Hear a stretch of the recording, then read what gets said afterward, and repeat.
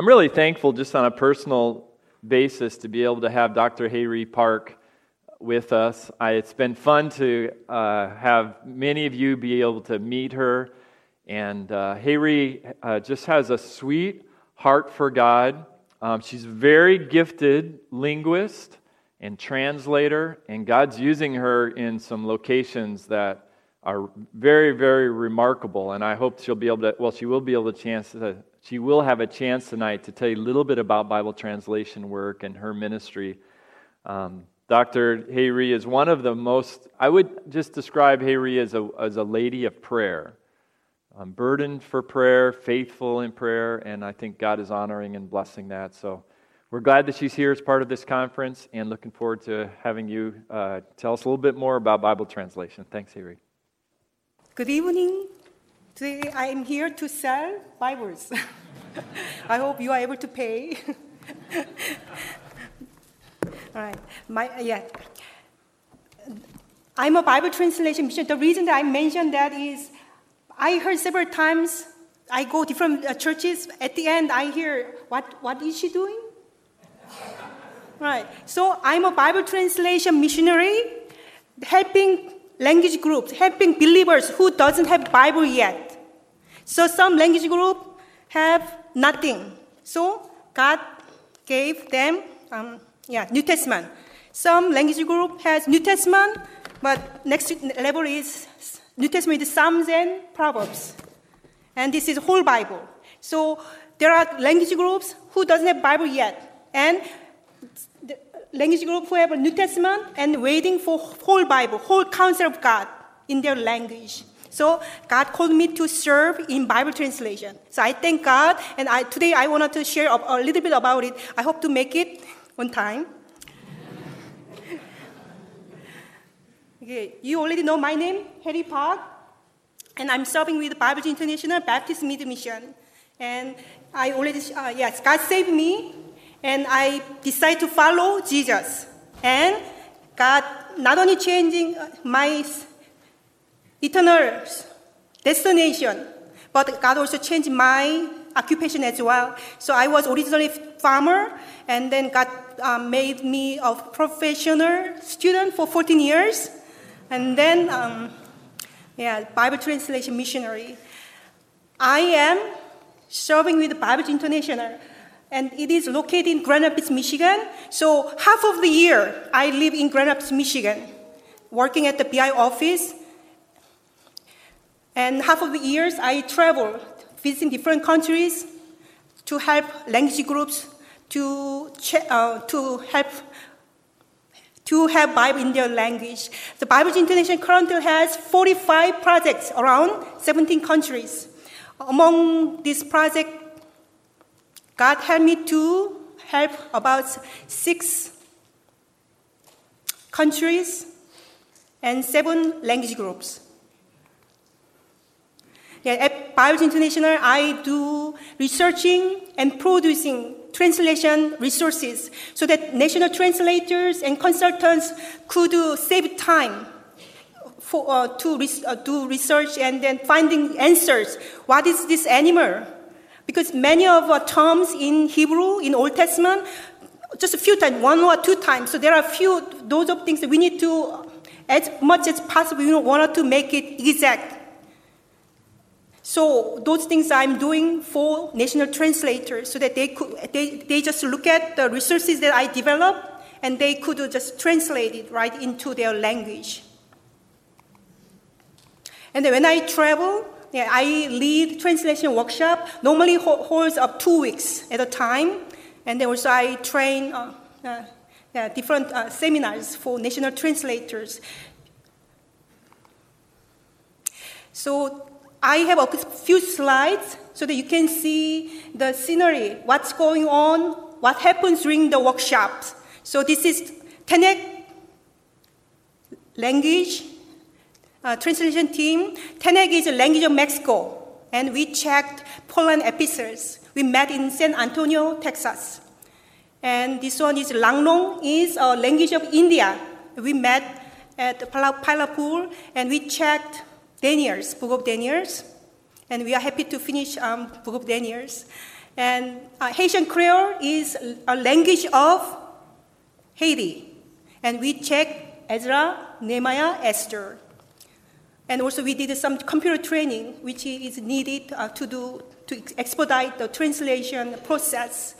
And Akkad is a language of Thailand and China, Myanmar, Laos, and Vietnam as well. So, yes. So whenever we have workshop, we have those language representatives. This time, I was there last week, I think. And last week, there are four language representatives were there. 4 nationalities, like from China, and then Myanmar, and Laos, and Thailand. So some participants were not able to come before, so we are very happy to have them. And then Akkad translator is working on to invite the representative from Vietnam as well, so that all 5 language groups get together and make a translation that work for each country, not just Thailand, but the Akkad people, Akkad believers in Vietnam also find this new translation. This is Akkad New Testament, Psalms and Proverbs. And so the concern about this Akkad translation is the translation accurate, natural, clear in Akkad that are accepted by all those believers in that 5 countries. So Akkad language teams are praying diligently so that our translation would be very pleasing to God first and for Akkad people. And Akkad, this one is actually I prepared for Pastor Gary because Pastor Gary was a big instrument to fund this project, New Testament, Psalms and Proverbs. So I just put it. Yes, this is Akkad dedication service. So you would see this clothing is Akkad. I hope that you feel the joy and grateful heart. And these are the attendees on that day. And what's next for the Akkad team?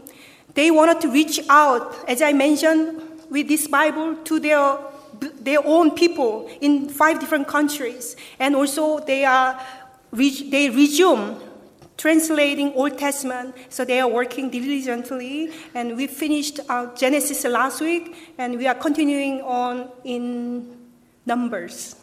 Yeah, this time I wanted to share a little bit details of how we do Bible translation work. So one slide with a Langlong team that is on site.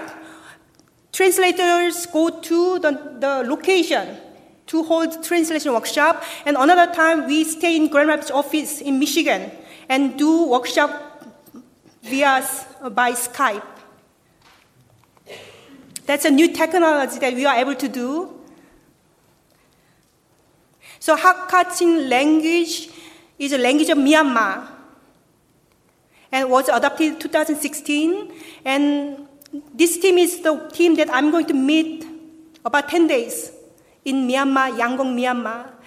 And there are these 5 members are co-members of a Hakachin team. There are more in Hakka City, in mountains, but these are co-5 members.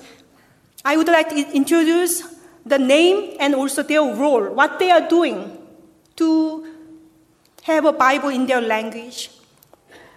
Pastor Chung is a translator. He translates from New King James to Hakka. So you see the empty space, that is the space that he would translate. Actually, this was taken in December. At the time, he was translating Deuteronomy.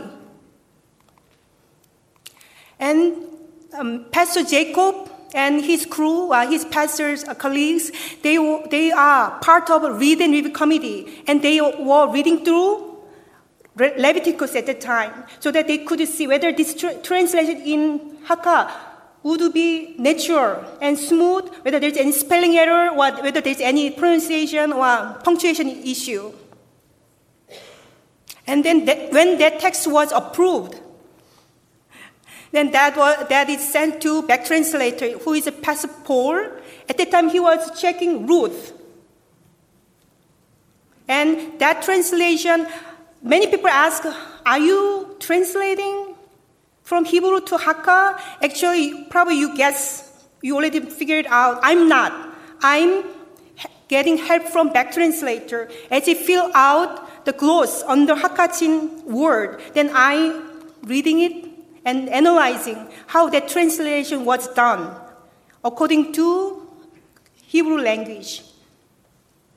So as you see, the first column there is Hebrew, and then middle, upper one is Hakka.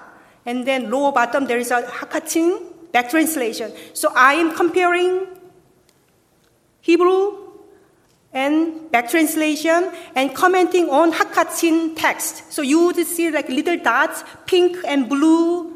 Yeah, those things are my notes. And then things that I need to ask translators during translation workshop. So these are Hakkachin team. And we are working together to produce a conservative Bible for Hakka believers. Conservative mean by accurate according to original language and natural and clear in Hakkachin believers' ears, and also stylish because we want our Bible to best quality as much as possible. So we are praying and we are asking God's help so that we work together and produce a good Bible for God's glory and for His people's edification.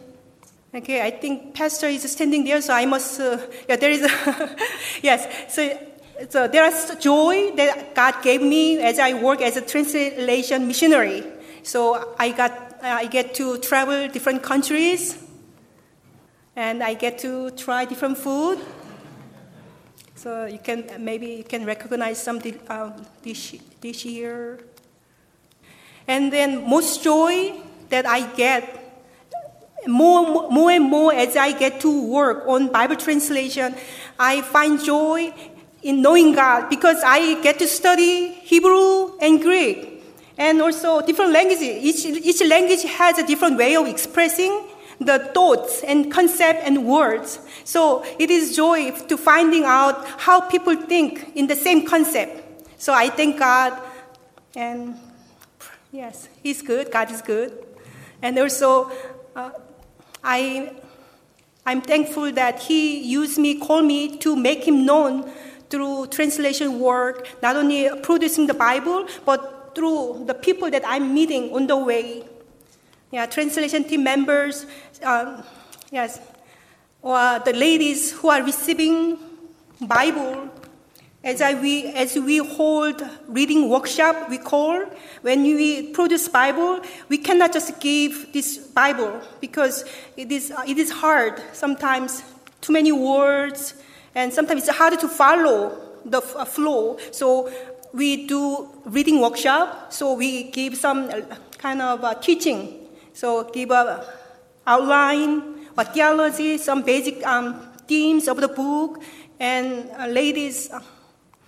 Who attended this service, they were happy and also they were thankful to have God's word. For example, the lady who is holding the poster, that is actually drawing. Ladies read through 10 chapters each group, and they were drawing what they found in those 10 chapters. And one lady called Sung Sung. She is a seamstress, and I think late 20, and she said that she heard about sons of Israel, people of Israel, Israelites, from here and there. But she wondered why there are so many names of Israel. Is it God favoring only those people? But through this reading workshop on Genesis, Sister Sung Sung said she understood that God was faithful to His word, according to Genesis chapter 3, verse 15. And God is faithfully using Abraham and his descendants and Israelites to send Jesus and also preserve His word through His people. So I was so happy to hear that. And even, yes, God is good. All right. And then this is my favorite verse. Probably you heard this verse over and over.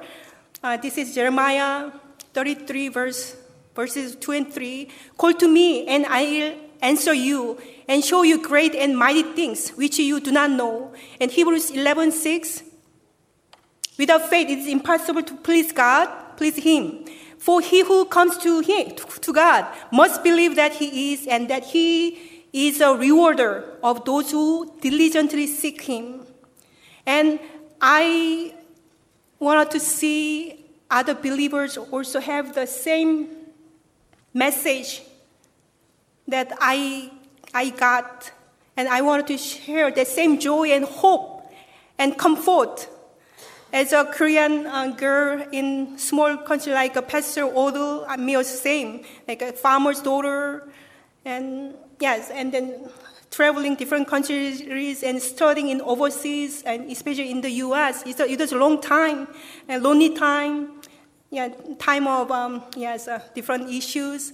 But those verses, the God of the Bible, God who answers, God who responds, God who rewards, that God was holding me through. And I want the believers in different countries to also have the same joy and hope and comfort through His word.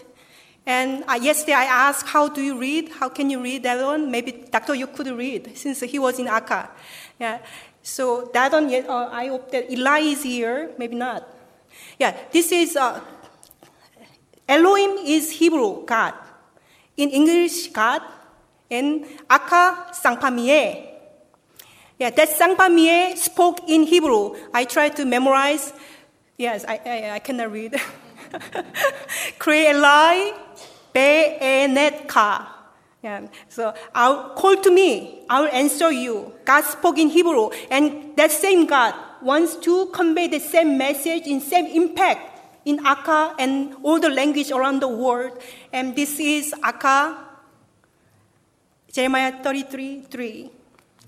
And this is Hebrew 11:6. So there is that same God called me and also calling you. And also thank you all for your prayers and also support. And I, especially as a Korean lady or girl, I appreciate your ministry for Korean students. I really impressed by your generosity and kindness and patience to your students.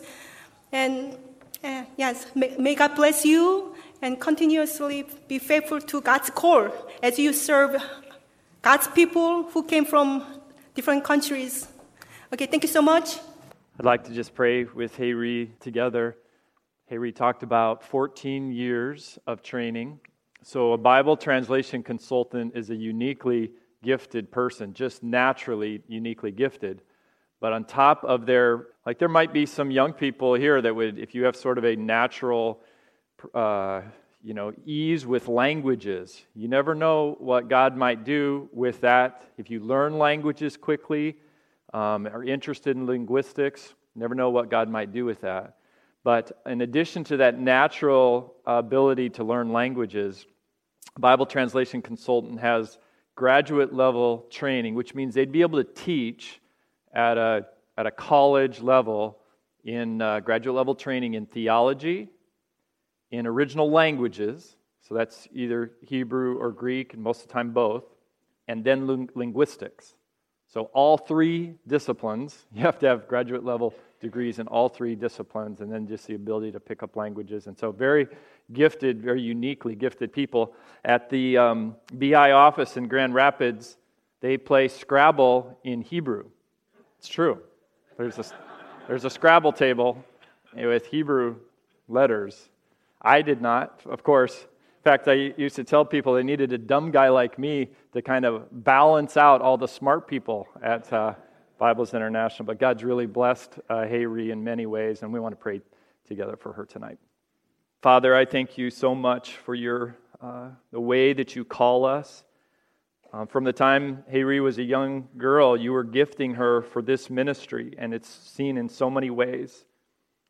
You allowed her the discipline to work and train so many years in some difficult circumstances, but she did it. She pressed through, And now you are using that training to bear fruit. It's hard to even fathom the eternal significance of what's happening in these. Here he talked about 6 different languages around the world that do not yet have a scripture in their language. And as they do a New Testament and an Old Testament, you're going to multiply that ministry for generations to come. If you tarry, your word is going to continue to bear fruit generation after generation after generation. And this is the kind of work that Hayree's a part of. And I thank you for her. I pray for your blessing on her ministry. Would you keep her healthy? Would you provide for her? Would you continue to bless her, not just in the translation work, but in the discipleship that goes along with many, many people from many different languages? Thank you for the privilege of us as a church family being able to hear her heart and her testimony. We'd ask that she'd be encouraged by her time with us and that you would put your hand in a special way of blessing on her and her life. In Jesus' name we pray. Amen. Take your Bible tonight. Let's go to Philippians. Not what we normally think of as a missionary text, so to speak, tonight, but I do want to remind you of what we've said each and every time together in the Word as we've thought about this whole theme of untold millions or untold billions.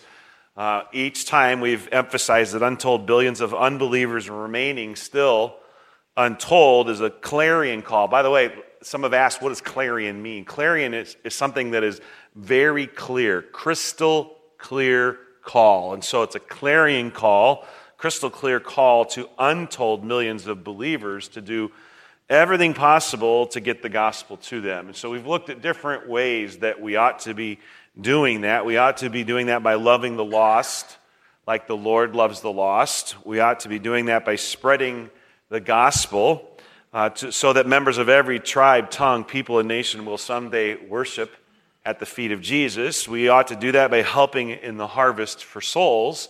And then tonight we're going to be looking at, we ought to be doing that by joyfully giving, by being joyful givers, by being joyfully generous, by being joyfully generous with the Lord's gospel preaching servants. And so tonight we're going to look at Philippians chapter 4, because Philippians chapter 4 is a bit of a thank you note from the Apostle Paul to a church that had been very generous to him. And so before we think about that, though, I want to think about the connection between that and missions, because you understand that scripturally, missions and giving are inextricably linked to one another. Missions and giving are inextricably linked to one another. God's pattern in the New Testament is that local churches recognize and then send and then support missionaries to carry the gospel to the ends of the earth. Sadly, though, giving toward missions is really falling on hard times. I realize we are independent Baptists. We're not a part of the Southern Baptist Convention, but it was a bit shocking when 5 years ago the Southern Baptist Convention announced what they were needing to do in connection with their International Mission Board, in that they had to cut between 600 and 800 positions with their International Mission Board in order to cover the $21 million shortfall for the International Mission Board of the Southern Baptist Convention. And I realize we are independent Baptists and we're a smaller slice of global missions than Southern Baptists are, but the reality of the matter is that independent Baptists are facing some of the same realities in terms of finances and in terms of financial struggles. It's our joy at First Baptist Church of Elyria, Ohio, to be a church that is the sending church for a number of missionaries around the planet. And some of those missionaries are right now in the process of trying to raise support to get to their field for the very first time. And one of the things that we are discovering is that a number of them are having a hard time raising that support. And some of that is even getting their foot in the door to a church. As a matter of fact, they report back to me on a monthly basis, fill out these forms and tell me how many contacts they've made and how many phone calls and how many emails and how many letters and how many, all those different things. And one of the things they're finding is if they make 10 phone calls to a pastor, to a church on the mainland, they are lucky if they get one response. If they leave 10 messages, voice messages, or whatever the case may be, they're lucky if they get one response. And if they get that response, oftentimes what they get from the pastor is something along the lines of, I'm sorry, we can't have you in. Our church is not taking on new missionaries. And sometimes the pastor even expands on that and says, we're having a hard time just paying the light bill and paying the pastor, and so there's just no way that we can take on new missionaries. And so as a result of that, we have some that are on deputation. I think we have a couple right now that's approaching the 5-year mark, and they're just at about 70%, after having been on deputation trying to raise their support for about 5 years. And I'm hearing that that's becoming more and more the norm, not the exception, because of some of the financial challenges within our churches. And so when you hear things like that or you experience things like that, you can't help but wonder, why is that happening? Well, then you do a little more research, and one of the things you'll discover is that part of why that's happening is because of what the average Christian is giving. The average Christian in America is only giving 2.5% of their income to the local church. I don't know about you, but that's pretty shocking to me.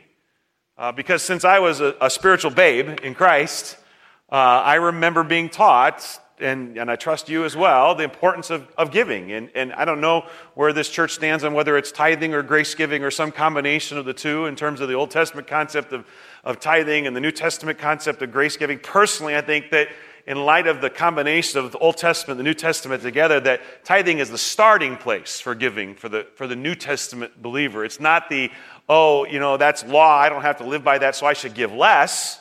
I think really the mindset of someone who has been saved by grace and living under grace, that tithing is really just the bare bottom beginning place for giving. That's my personal perspective on that. And yet it's puzzling to me that the average Christian only gives 2.5% of their income to the local church and to the Lord's work. It's no wonder in our day and age that we're struggling to support missionaries. And if we're ever going to take this gospel message to the untold billions that need Jesus Christ, our generation and people like you and people like me are going to have to step up and give generously, or it's not going to happen. From a human standpoint, in terms of humanly speaking, it's so vital that we give. And so I know that the simple answer then in relationship to this might be just simply that Christians ought to give more, but there's probably more to it than that, and I think actually the more to it than that is what's addressed in Philippians chapter 4. In terms of some of the heart issues, in terms of some of the backdrop of what goes on in a person's heart and life that the Apostle Paul directs his readers to, his listeners to in Philippians chapter 4, verses 10 through 20. And I want to make sure you understand the context of Philippians 4, 10 through 20, and that Paul was sent by the Lord in the church at Antioch to take the gospel throughout the Roman Empire, primarily to the Gentiles. His only means of regular support was his tent-making job on the side and the sporadic gifts of churches and people. And so he had gone out by faith, trusting God to meet his needs, and was faithful, and when necessary, he made tents as a way to support himself, and at the same time, a number of different churches supported him when they could. When we find him here in the book of Philippians, he has been arrested for preaching the gospel and shipped to Rome, awaiting trial, and is at this point under house arrest. As a matter of fact, he was probably at this point even chained to a Roman soldier and awaiting what the next step would be. And so he was not allowed to practice his trade. He was dependent upon the support of others completely. And so imagine with me being the Apostle Paul, imagine being chained to a Roman soldier under house arrest, not really able to get out and preach the gospel, although I think every one of those Roman soldiers heard the gospel, okay? And literally not knowing where your next meal came from, because in the Roman penal system, they didn't provide you with the food. The only food you got was what food was brought in by somebody else. And so he's totally dependent upon the generosity of others. And all of a sudden, one day, as he's sitting there chained to this, I just can't help but think of it as this big, ugly dude called a Roman soldier that probably didn't smell very nicely. All of a sudden walks in this man by the name of Epaphroditus. Epaphroditus comes through that door, which in and of itself was no small feat for him to have traveled over 1,000 miles via boat. It would have taken him weeks to have gotten there at significant expense and even risk to his own life and safety. But in walks Epaphroditus, and after initial probably hugs and catching up on the church in Philippi and talking about family, Epaphroditus might have reached into his robe and pulled out several valuable Roman coins and explained, this is from the Philippian church.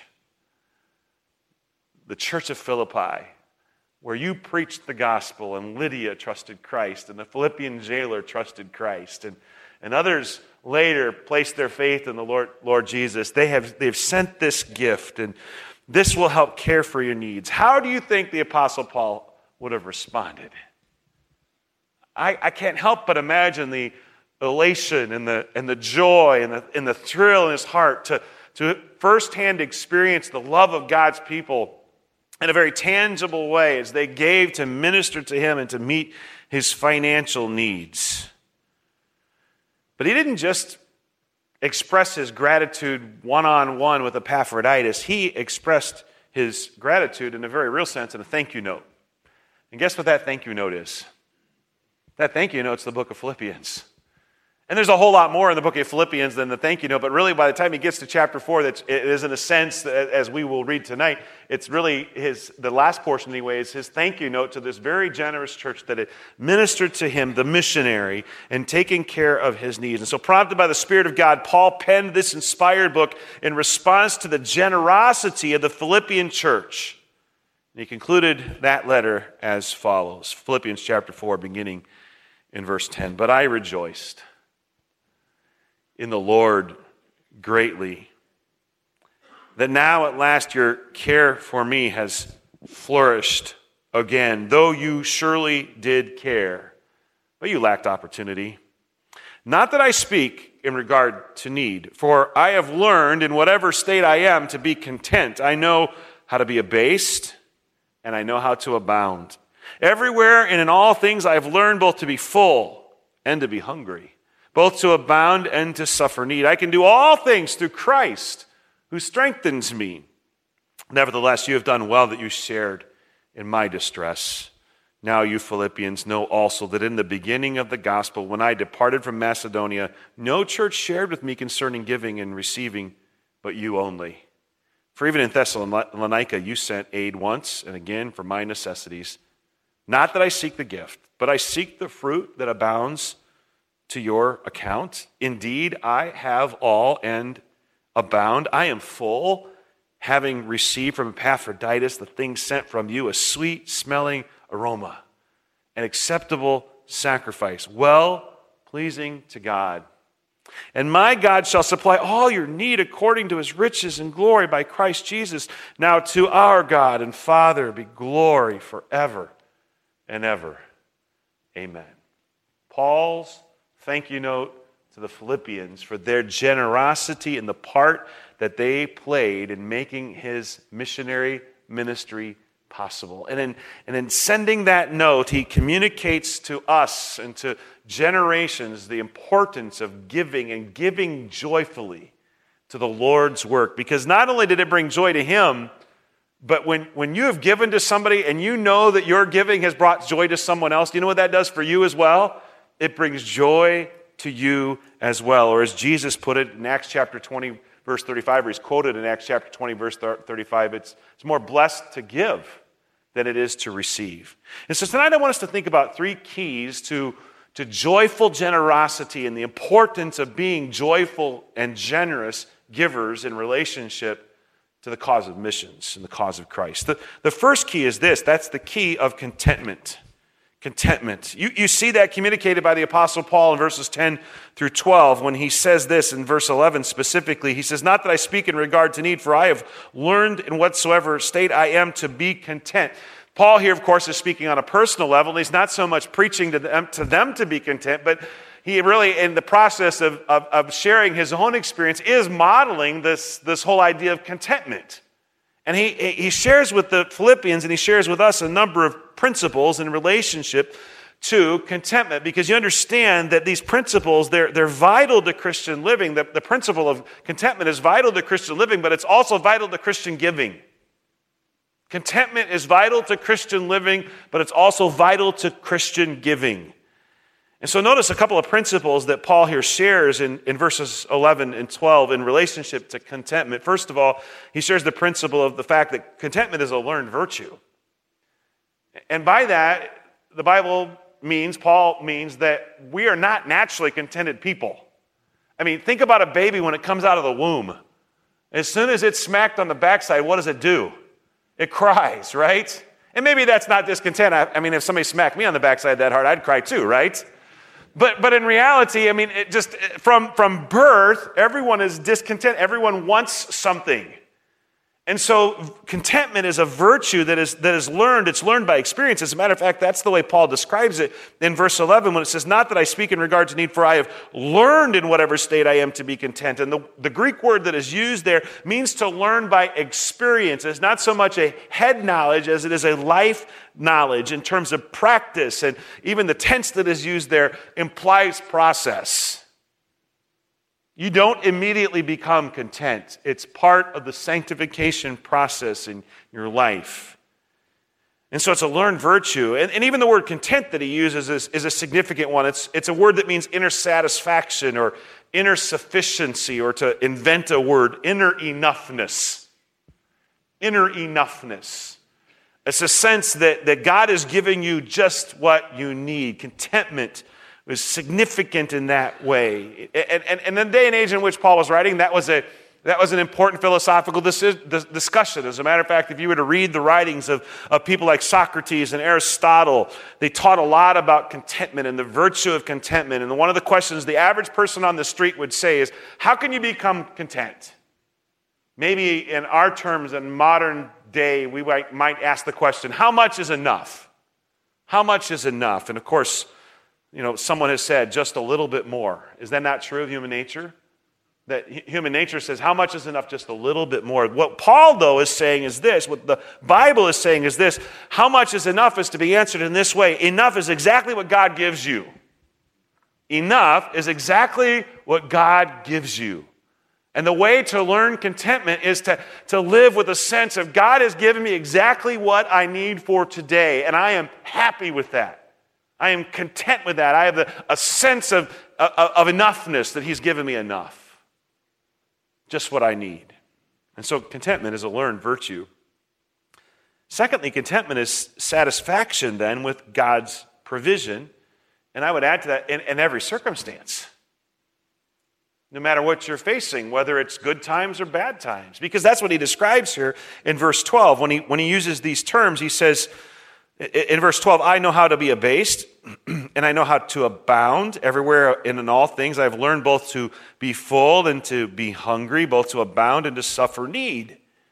And so what he's saying is that it's a sense of satisfaction with God's provision, even when it doesn't seem like God's providing. I mean, that's the whole idea of being abased. The idea of the word abased there is to bring low. It would be a word that would be used to describe a river during a drought. Instead of it being full of water, the water is so shallow that maybe it's barely running. That's the idea of the word that is used here, the word abased. And of course, abound is the opposite. Abound means to overflow. It's a word of abundance.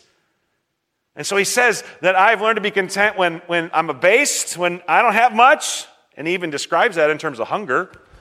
And I've learned to be content when I have more than I need. I mean, it's just overflowing. And yet, when are we apt to be content?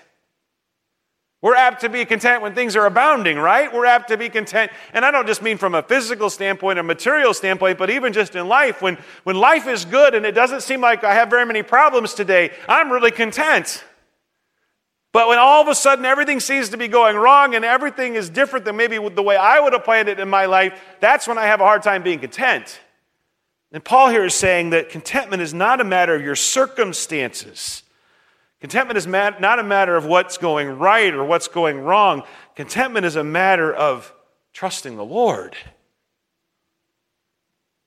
It's the mindset of, with the Lord, I have everything I really need. Remember, this is a man who's writing who doesn't know where his next meal's coming from. This is a man who is under house arrest and up until this point has no money probably. He's facing the prospect of death for preaching the gospel.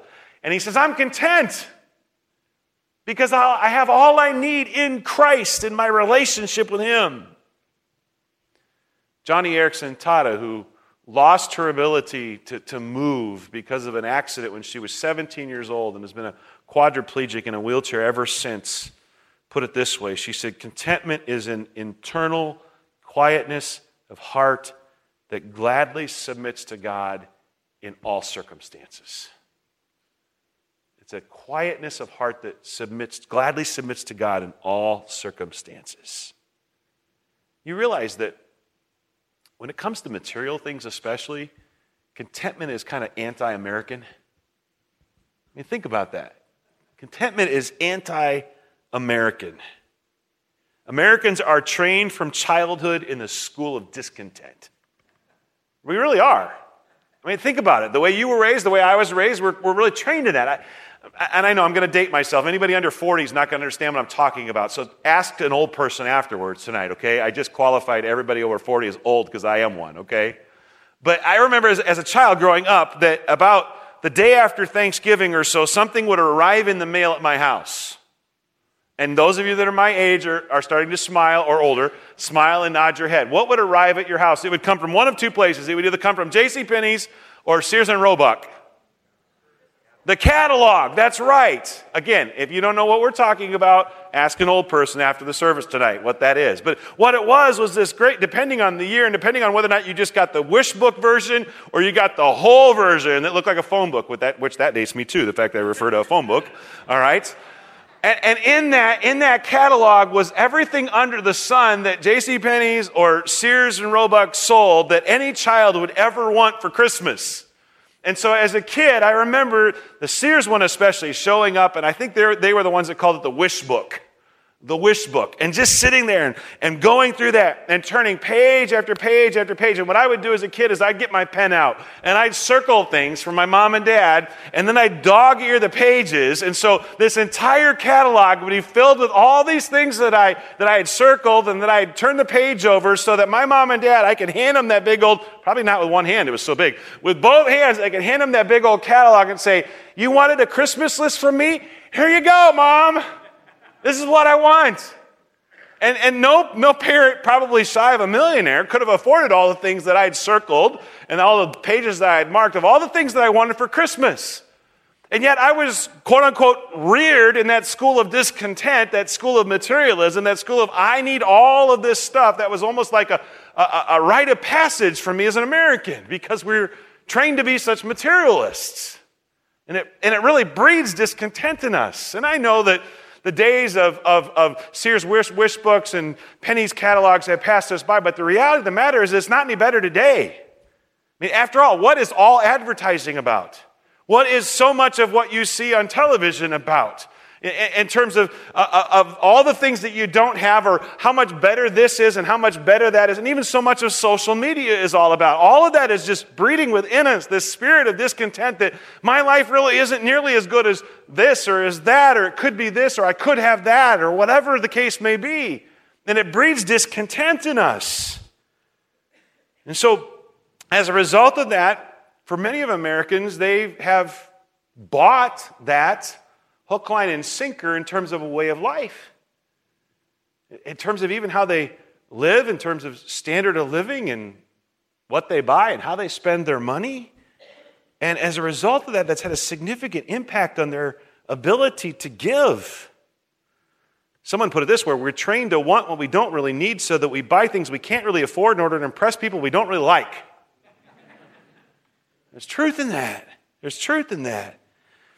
And the whole consumer debt crisis in America is being fed by this spirit of discontent, and Christians don't even think about it in terms of living that lifestyle. Many Americans owe more on their credit cards than their parents owed on their mortgages at the same age. Do you realize that? Many Americans today owe more on their credit cards than their parents did on their mortgages at the same exact age. Why? Because it's more, it's bigger, it's better. I have to buy. And by the way, nowadays I can just go to Amazon and have it delivered. Maybe not here on the island. I don't know if you can get it the next day here on the island. Maybe it takes 2, right? But I mean, you can have it if you want it. Amazon has it, right? And so it feeds that whole spirit of if I'm not happy, I'm not satisfied. I've got to have more. I've got to have bigger. I've got to have better. And as a result of that, many Christians don't give like they should because they don't live like they should in terms of how they spend, what they buy, and what they have to have. Many Christians don't give like they should because they don't live like they should. My grandmother used to say this on a regular basis, and it kind of stuck in my head. She used to say, it's not a matter of the high cost of living, it's a matter of the cost of high living. It's not a matter of the high cost of living, it's the cost of high living. And I think she was right. 2 generations ago, of someone who had survived the Great Depression. She understood the significance of that. And so one of the greatest challenges facing global missions is the condition of the American church financially. Rampant materialism and its spawn, consumer debt, make it tough for believers to give like they should. And so if you want to be a giver like God wants you to be, one of the things you have to decide to do is to live differently. To live differently. To be content with what you have. And to cut unnecessary spending and to live within your means and to get out of debt and to do your best to stay out of debt as much as possible. Driven by a spirit of contentment instead of a spirit of discontentment that will oftentimes sink you financially and keep you from giving like God wants you to give. And so it's no wonder Paul talked about the importance of contentment. It's essential to giving like the Lord wants us to give. First key to joyful generosity is contentment. The second key to joyful generosity is confidence. Confidence. Notice the way the Bible puts it in verse 13, a familiar verse to us. It says, I can do all things through Christ who strengthens me. And then he states it in a little bit different manner. Again, another very familiar verse of Scripture, verse 19, when he says, and my God shall supply all your need according to his riches in glory by Christ Jesus. And so confidence in 2 ways. First of all, confidence in the Lord's strength, verse 13. I can. There's a complete confidence. Not I might, but I can do all things through Christ. And in that, there's this implication that he's talking about God's will. I know there are people that have taken these verses to mean all kinds of things they really didn't apply to in terms of athletic feats and other things like that. But what he's talking about is, I can do all things that are God's will for my life, something that God wants me to do, and I can do it through Christ. So confidence number 1 in the Lord's strength. Through Christ, it's not a matter of self-reliance, who strengthens me, who empowers is the word that's used there, literally. Empowers me. And the context here is contentment. I can be content when I lack. I can accomplish God's will. So right on the heels of this lesson about contentment, he's saying, I can do all things through Christ who strengthens me. So part of that is that God can enable me to be content. And so confidence in the Lord's strength, but then secondly, confidence in the Lord's supply. Notice what it says in verse 19, and my God shall supply all your need according to his riches in glory by Christ Jesus. And so he refers to God's promises to supply our needs. Someone put it this way, God promises to supply your needs, not your greeds. Significant difference, is there not? To supply your needs, not your greeds.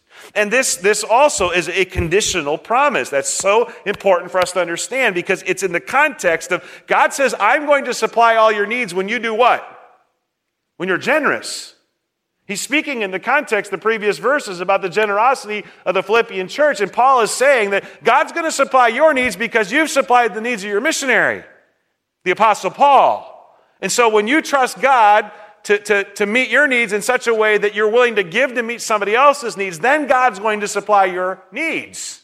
That's important for us to understand because many people try to claim this promise who aren't giving like they ought to give and aren't living like they ought to live. And they're saying, well, God's promised to supply all of my needs when I'm unfaithful to Him in terms of the stewardship of the things He's given me and in terms of my willingness to give to others.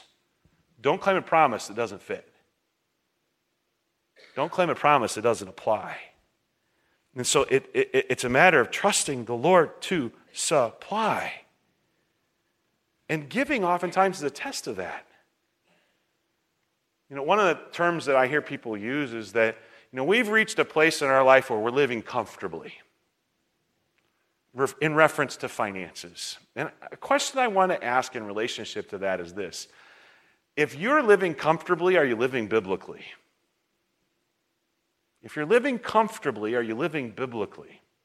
In light of what the Scripture teaches, not just in this passage of Scripture, but in so many other passages of Scripture, about the importance of sacrificial giving, about the importance of grace giving, about being willing to minister to the needs of other people, if you reach a point in your life financially where you're living comfortably, is that really truly living biblically?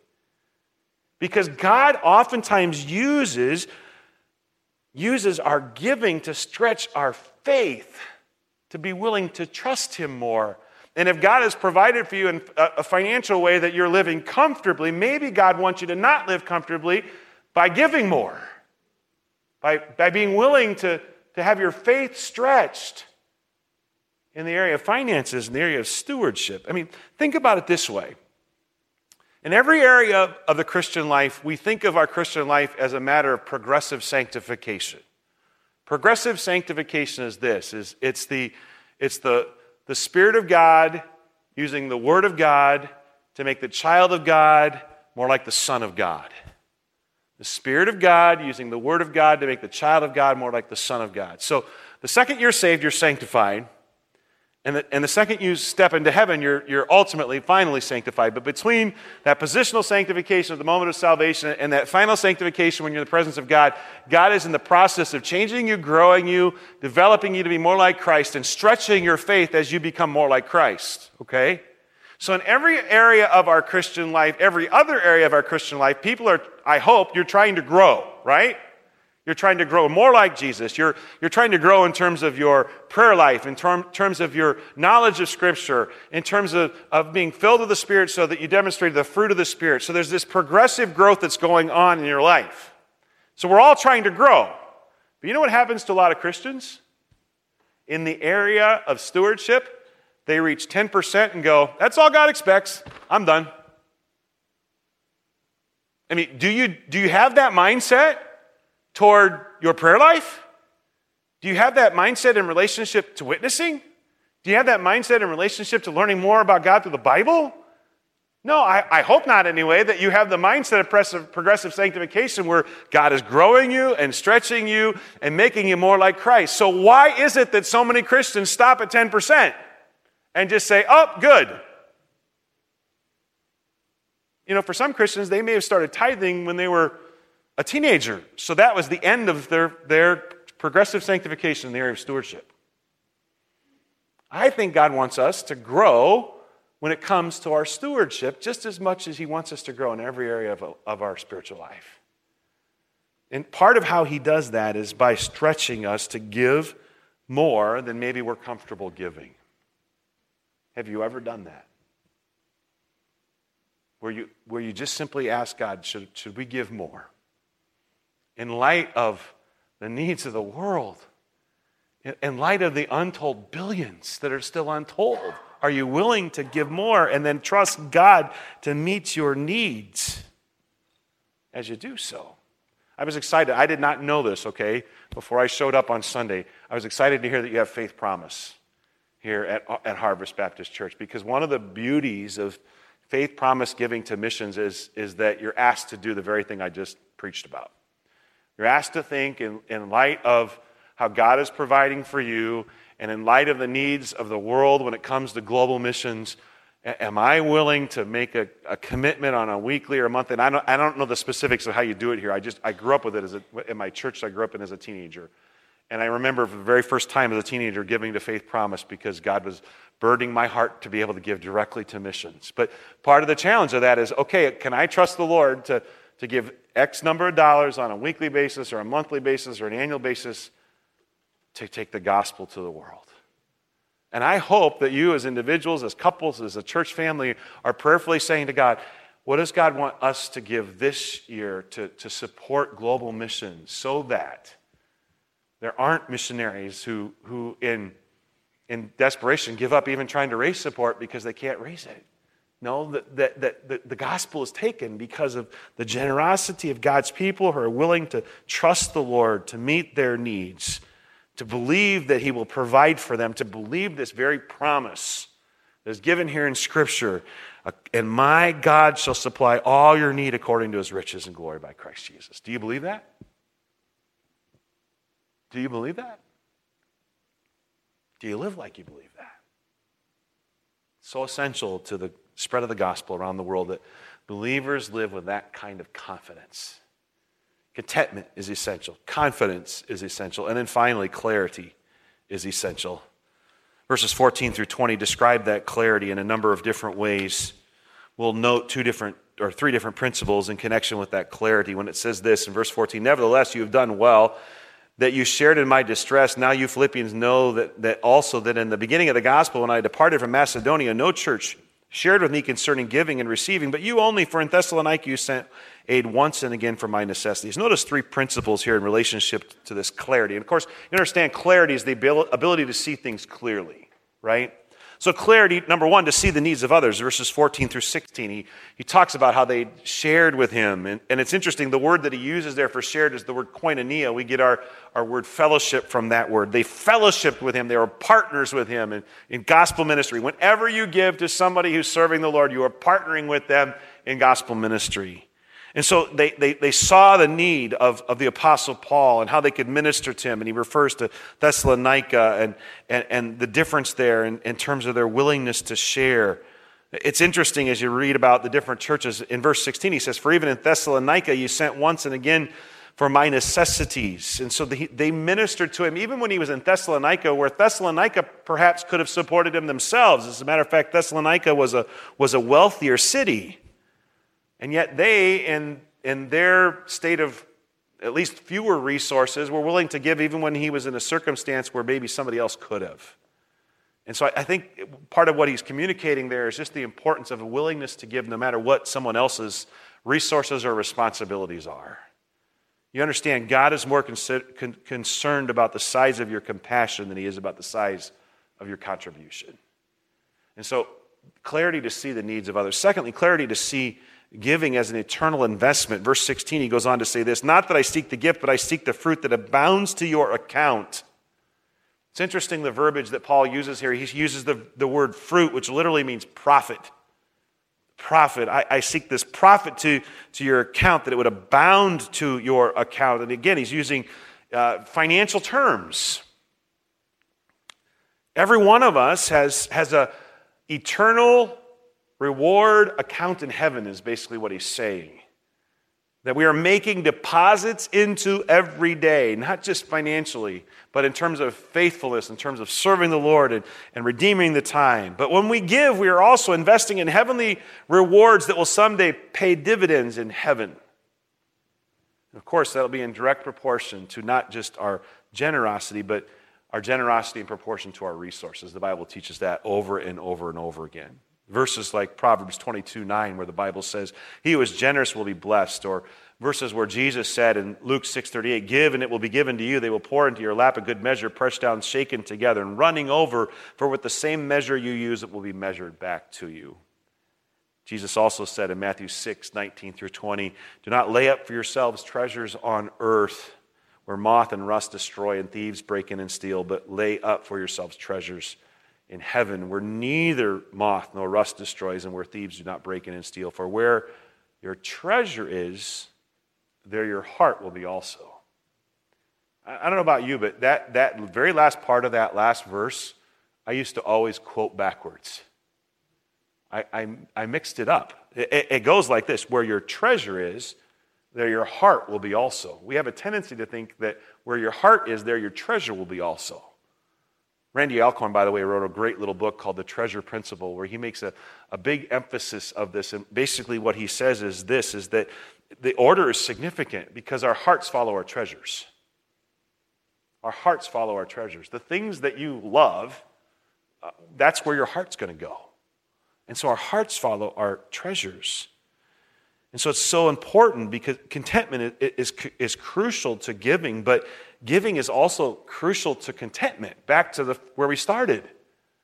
In that when we give, then all of a sudden we find ourselves being more content because our values are eternal in nature. And we realize that I didn't need that latest cell phone, and I didn't need this gadget, or I didn't need that clothing, or I didn't need that nicer car or the bigger house. I didn't need this because what I just did instead is I gave to something that's eternal, decided to give up something that I didn't really need that badly in the first place, and didn't bring me nearly as much happiness as I thought it would. And all of a sudden, my heart starts to become more eternally minded. And as my heart becomes eternally minded, I find out all the stuff that I thought would bring me satisfaction from a material perspective really wasn't that important in the first place. And it all works together.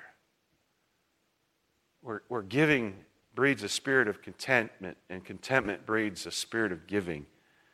And all that goes together, so that we as Christians can store up treasures in heaven, in that eternal investment account in heaven. I would ask you tonight, in relationship to that, how big is the balance in your heavenly account? How big is the balance in your heavenly account? And so we need clarity to see giving as an eternal investment. Finally, we need clarity to see giving as a sacrifice given to the Lord. A sacrifice given to the Lord. Notice the way he describes their giving in verse 18. It's really beautiful language. Verse 18, indeed I have all and abound, I am full, having received from Epaphroditus the things sent from you. And then notice the way he describes their gift. He describes it with Old Testament language. The Old Testament language of a sacrifice. He says this, a sweet-smelling aroma. A sweet-smelling aroma, an acceptable sacrifice, well-pleasing to whom? Well-pleasing to God. To God. When you give to God. Sometimes we get that backwards. Sometimes we think, well, I give to my church. No, when you put an offering in the offering plate, you're not really giving to Harvest. I know they'll receive it for you, okay? But you're ultimately giving to the Lord, and it's this beautiful sacrifice. It's like an Old Testament sacrifice where the one who is enjoying it, your sacrifice, your gift is God, giving to God himself. Unfortunately, a lot of us are like the little boy who was asked to give $1 in the offering plate. His mommy gave him $1 to give in the offering plate. And he decided not to give it. Instead, he handed it to the preacher, and the preacher asked him why he didn't put it in the offering plate. He said, well, my mama says you're the poorest preacher our church has ever had, so I figured you needed it more than God did. We don't give it to the preacher. We give it to the Lord. We give it to the Lord. And so we need clarity to see giving as a sacrifice given to the Lord. I say clarity because one of the things I struggle with is being extremely nearsighted. As a matter of fact, I've been trying to find out, because we want to go snorkeling after our time of ministry here, and I've been trying to find out whether or not I can get prescription goggles on the island. If any of you know any, come talk to me afterwards, okay? Because when I take my glasses off, I am legally blind, okay? So I look out across, and you go from being faces to being blobs, okay? Don't take it personally that I described you in that way, okay? But there's no clarity right now when my glasses come off of my face. It's just one big kind of melded together bunch of colors, okay? And I wonder at times if some Christians don't see giving with clarity. They don't see it with the clarity of the needs of missionaries and the needs of ministries. They don't see it with the clarity of, when I give, it's an eternal investment. They don't see it with the clarity of, ultimately, the one I'm giving to and the one I want it to be pleasing to, it's not about pleasing the pastor. It's not about pleasing the church. It's not about impressing people. The only person I want to please when I give is God. That kind of clarity sees things clearly when it comes to giving. And so do you have that clarity by seeing the needs of others, or do you just see your own needs? Do you have that kind of clarity by By investing in eternity, are you wasting resources on yourself and on earthly things? Do you have that kind of clarity when realizing you're not giving to the church or to the pastor or even to a missionary? Ultimately, you're giving to God, who is so pleased. He's so pleased with your sacrifice and your gift to him.